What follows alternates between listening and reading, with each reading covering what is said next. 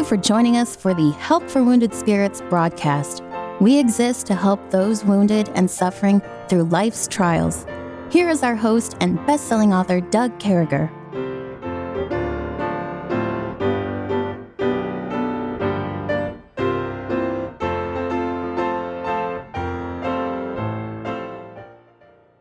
Great to be back with you, folks. We certainly hope this finds you well and in the arms of our Lord and Savior, Jesus Christ. It's Friday. Thankful for Fridays. And Kevin Robb sitting about 40 inches from me. What's going on, Kevin? Man, I'm just having fun being me and to the glory of God.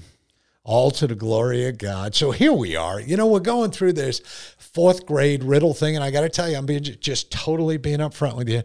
We're not letting Kevin cheat in any way, and so we're not getting any of them. And he's had a rough week. All right, so we're coming into Friday, and from Monday through Friday, we're at 0 percentage points. So out of 80 particular points we give 20 points a day. He's currently at 0, but today he could turn his prospects around and have a 20% for the week with the answer of this particular question. And I think this one's the easiest one of the week. I think some are hard.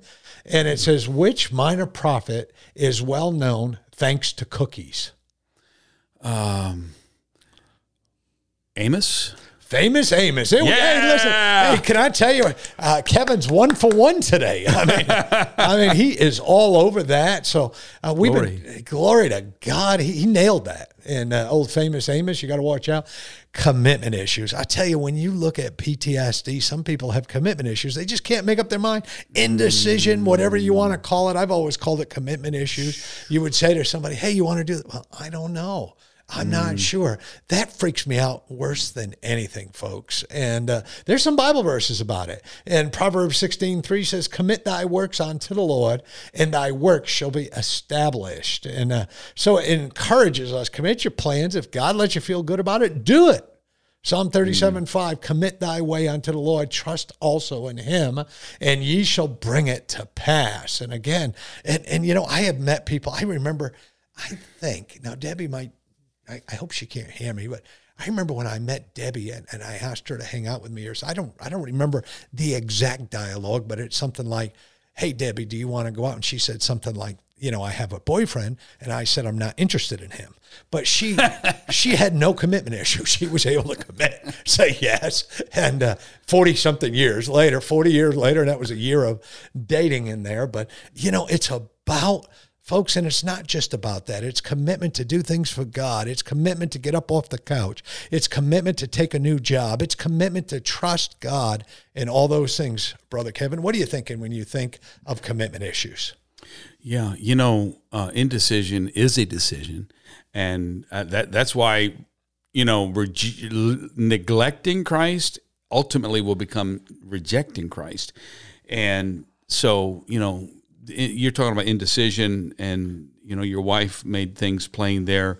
I think that, you know, when you're going through trauma, it's often, you're just thinking, you know, things have gone so bad that I don't want to make another decision and possibly make it get worse. So no decision is going to be the best decision. And like you're saying, that is not the way to try to live life. And I've experienced that. You know, when you're in damage control mode, I get it. You don't want to make a decision for something new. Don't make decisions in the darkness. But when you're going through something, some things do require decision. When you're healing, there are some things. The decision to heal is a decision you ought to make. Yeah, don't make a decision to leave your spouse because of trauma. You know, don't make that, you know, don't make a life-changing decision, you know, that's bad. You know, the fact that Jesus put it this way, let every man abide in the same, this is Paul talking in 1 Corinthians chapter 7, let a man therefore abide in the calling wherewith he was called. Don't change horses midstream. Don't change things mid-trauma. Let things heal before you shift gears. But if you're already in something, finish it out. Don't say, well, here I am midstream and I'm starting to feel uneasy about things. I think I'm just going to stop here on my horse. No, go ahead and kick, give the spurs the little jolt that they need to get the horse going. Get it across. Don't be paralyzed by trauma. That's not where you want to land. Yeah, and that's easy to happen, folks. And it's easy to, if you're not careful. I had a friend of mine years ago. He was in the Army, and he just had a real tough time picking girlfriends. And I was a married guy. I guess had some more discernment and things like that. He was a captain. I'll never forget. By the way, folks, he went on to become a general. So he turned out, but he said, Doug, you need to make all my decisions in regards to relationships. I can't be trusted. So he would come up and show me some pictures, or he would take me somewhere and point someone out to me at a place and say, "What do you think?" He'd have me talk to somebody. So I became his decision maker. I don't think that's a good idea, folks. I don't want to be anybody's decision maker, even though I did a good job with him. I just think that was a bad idea, and I had people vying for my time who wanted to give me information to help someone else make a decision.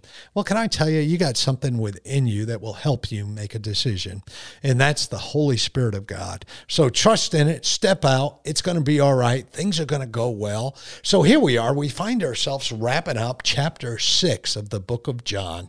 And we got verses 67 through 71. Before I start reading that, I want to remind you, we will be at Camp Joy in Whitewater, Wisconsin, September 11th through September 15th.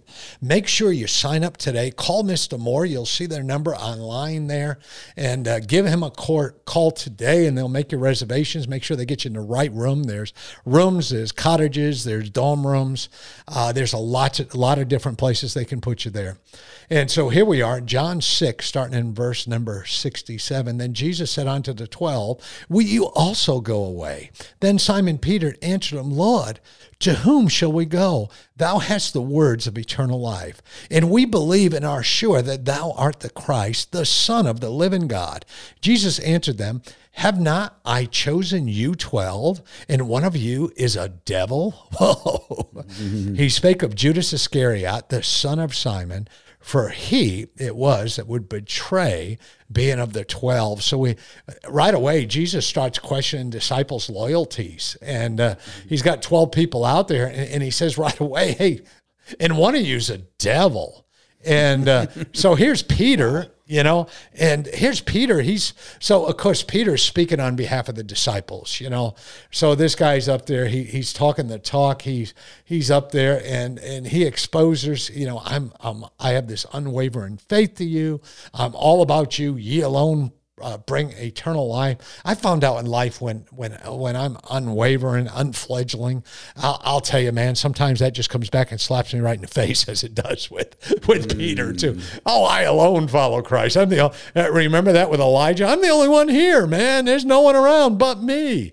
Every knee has bowed to Baal. Every knee has bowed to him, and God's like, "Shut up." There's thousands of knees that have not bent themselves or bowed to me, and you're just crying. So Jesus acknowledges the disciples' faith, but he does go on. And Kevin, he says, one of you is the devil. And, if you're the devil, he's talking to you. He's having a conversation with him, Kevin. I mean, what are you thinking? Yeah. Well, what's amazing is sometimes when I, as a preacher, preach a message, and I'm thinking, boy, this is probably going to hit brother so-and-so, and he needs it. Yeah. Usually he's the one that didn't get it, doesn't he? He seems, apathetic, like we talked about yesterday, non-committed. But, and then sometimes the others are the ones looking at each other. "Lord, is it I? Lord, is it I? Lord," sometimes the ones that you think should feel the most secure about their salvation are the ones that have doubts, and then ones that you wish would be insecure are the ones like, "I'm so glad I'm saved." And you're like, man, if you're saved, I'm not sure I want to keep my salvation. But the idea is that Jesus did test. He tested this crowd, thousands of people, and they left. he just turned up the heat. The message got more difficult. And then after they left, if you can picture Jesus standing there, the crowd is walking away, fading off over the horizon. Thousands of people, man, woman, child, they're leaving. Evidently the boy that brought his lunch too. What in the world is going on here? He turns to the 12 and says, "Are you going to go away?" And that was a test. It was, like you said, a test of loyalty. And Peter answered, "Lord, to whom shall we go?" It's the Lord, meaning you're our master. Where else are we going to go? Thou hast the words of eternal life. And Doug, you were talking earlier about when your decision maker is broken, the tendency is to say, I want someone else to make my decisions for me, some human. But, Simon Peter's like, "Lord, you've been my decision maker. I am plugged into you. If I were to unplug from you, I don't have anyone else." Yeah, ain't that the truth? And boy, I'll tell you, and much more of this going on. It's so important. We're plugged into the right one. We're making those right decisions. Hang with us.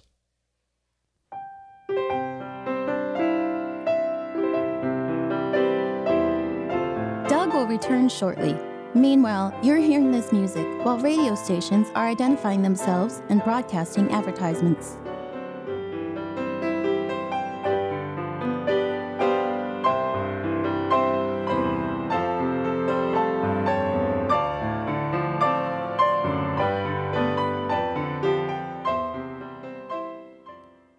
I'm always blown away that those who are closest to Jesus could be in betrayal mode. And I know a lot of us, when we first get saved and we start reading the Bible and we come up to old Judas Iscariot, and you realize that there are people who are going to betray Christ. And it won't be off that terribly long as we continue on with the life of Christ. And we'll see Peter denying Christ. And, there comes a time in our life, folks, I'll tell you that it may seem like the easiest thing to do, but don't deny your Lord and Savior, Jesus Christ. Trust in him. Recognize him as your source for eternal life. And it makes a big difference with your family. We all wonder, I wonder if my kids will say, well, live a life where they want to be saved.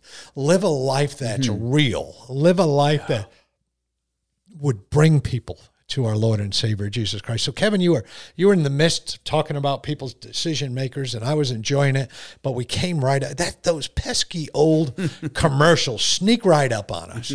Yeah, the age-old problem, at least 100 years or so.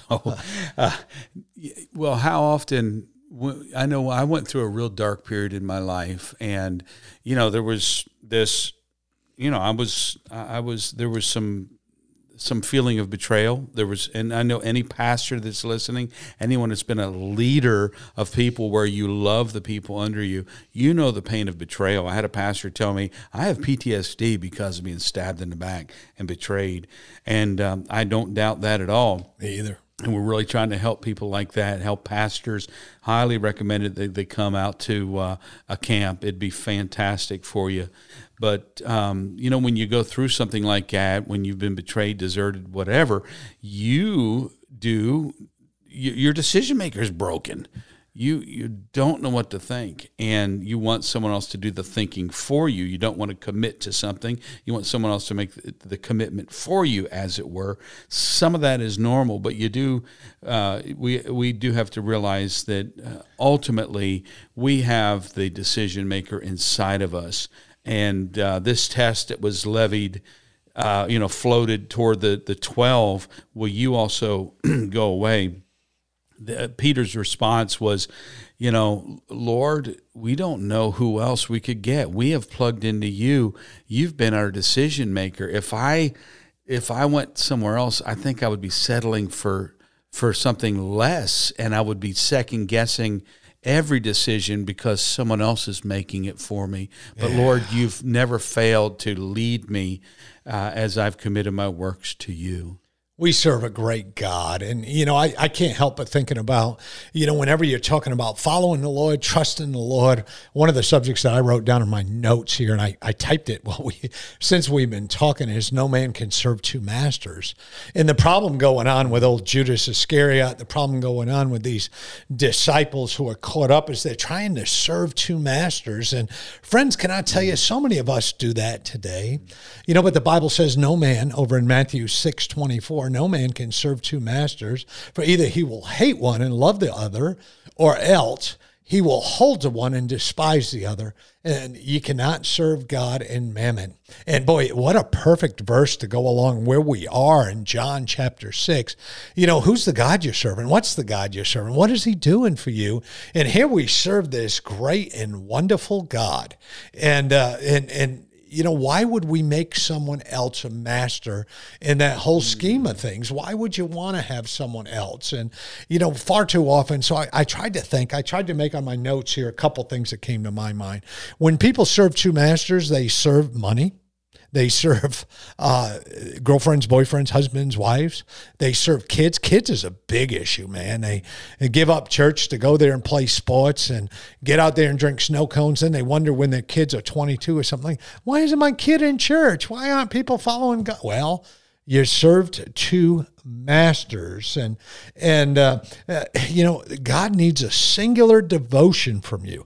Again, when it comes to God, the word balance doesn't count. It's all the way for God. But when you get under that with family, when you get under that with church, when you get under that with work, then you want to have a good, healthy balance in there.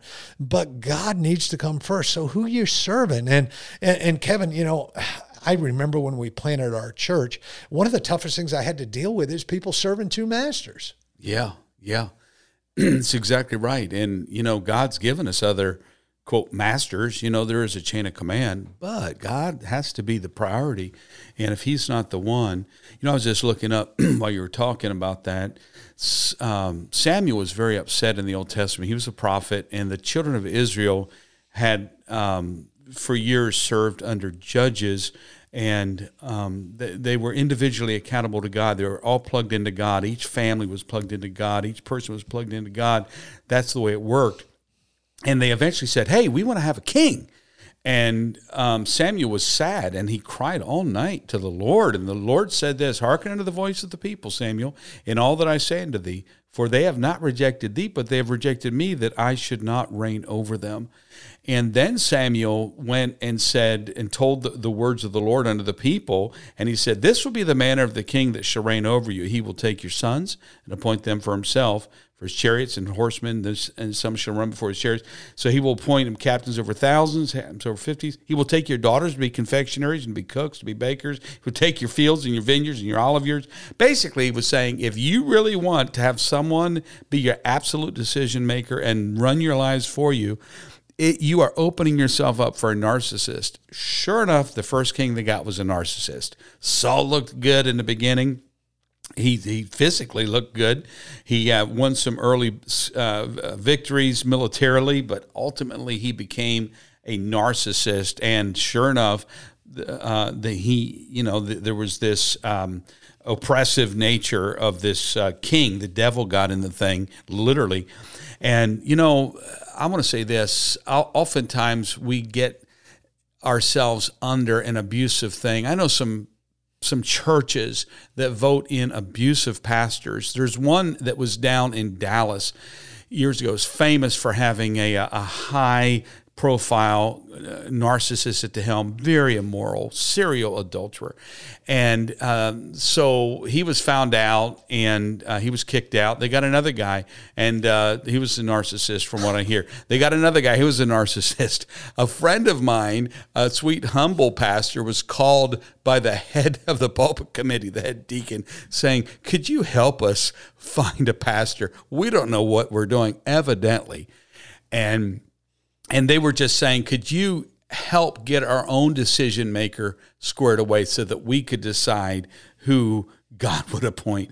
And, you know, a lot of times people that are under narcissists rebound, they call it. They get a rebound relationship to another abusive relationship. And I think sometimes it's because a person brings into their life someone who will just be the knight in shining armor, who will rule over them and make things great, when really the answer is say, God, we want you at the helm, and then bring someone into my life that I can love and help him, and he can love and help me, or she can love and help me.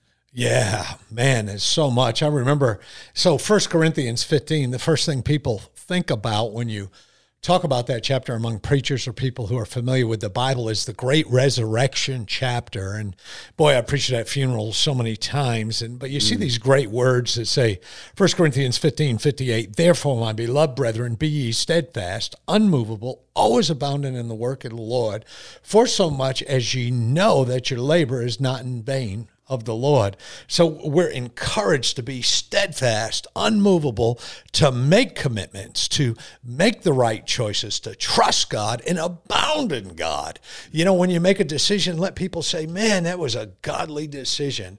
Boy, that person did the right thing. You can do that with the help of the Holy Spirit. You can do that. You can abound today. You can abound through all things. And so go out there wherever you're working today and abound. Flash that smile that only God can give you. Reach down, dig in, and you know what? God will use that for his glory in your life and the lives of others. And God has a way of making things better. God has a way of taking good things and making them great. God has a way of changing our lives. But when we have commitment issues, folks, the first commitment we have to be able to make is say, God, I trust you. Do that today. Would you say, God, would you pray to him and say, God, I trust you? Folks, we can't wait for you to come back Monday. God bless. Thank you for listening to our broadcast. At Help for Wounded Spirits, we believe the Bible and place great importance on you having a personal relationship with your Lord and Savior. The Bible delivers a clear and simple message of salvation, outlining how you can begin your personal relationship now. First, recognize that you are a sinner, as all have sinned and come short of the glory of God. Second, understand that there is a cost to our sin, as the wages of sin is death. Third, realize that Jesus alone paid that price. To receive salvation, simply ask the Lord to save you in Jesus' name, while believing in your heart that he alone can save you, and he will. If we can help you with your salvation or to direct you to a local church, please do not hesitate to contact us. For additional helpful resources, including our new TV series, more information, or to donate and support this crucial ministry, please visit us at woundedspirits.com. May God bless you.